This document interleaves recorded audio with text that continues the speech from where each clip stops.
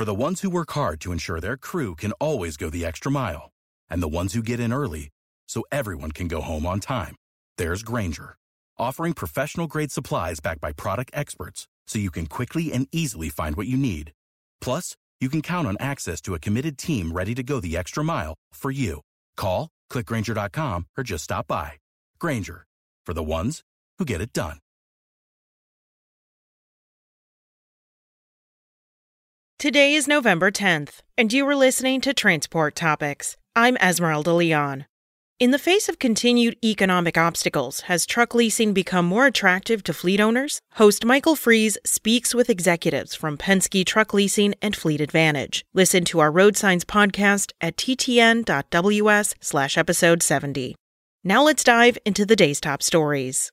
A coalition of trucking groups and others, including American Trucking Associations, has asked the U.S. Fifth Circuit Court of Appeals to block a Biden administration rule requiring large employers to ensure their workers get COVID-19 vaccinations. In a lawsuit filed yesterday, ATA said it encourages all Americans to get vaccinated, but said that the emergency temporary standard, quote, puts employers in an untenable position of forcing workers to choose between working and their private medical decisions, end quote. ATA said the mandate could have devastating effects on the supply chain because of the likelihood that many workers will quit rather than agree to the vaccine.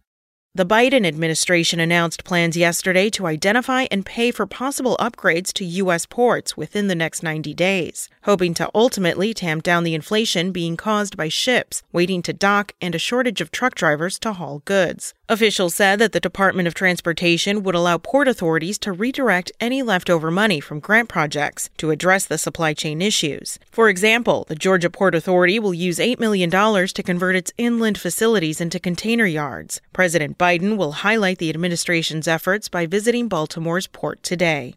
The Federal Motor Carrier Safety Administration has issued a final rule amending safety regulations to specifically add rear underride impact guards as a required item on the list of annual inspections for motor carriers and roadside inspectors. The final rule requirements largely mirror the proposed rule that was announced last December. The rule should not have much effect on most motor carriers that since 1952 have been required to install rear guards on their trucks.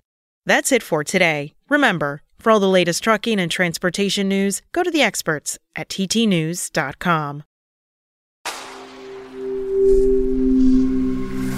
Spoken Layer.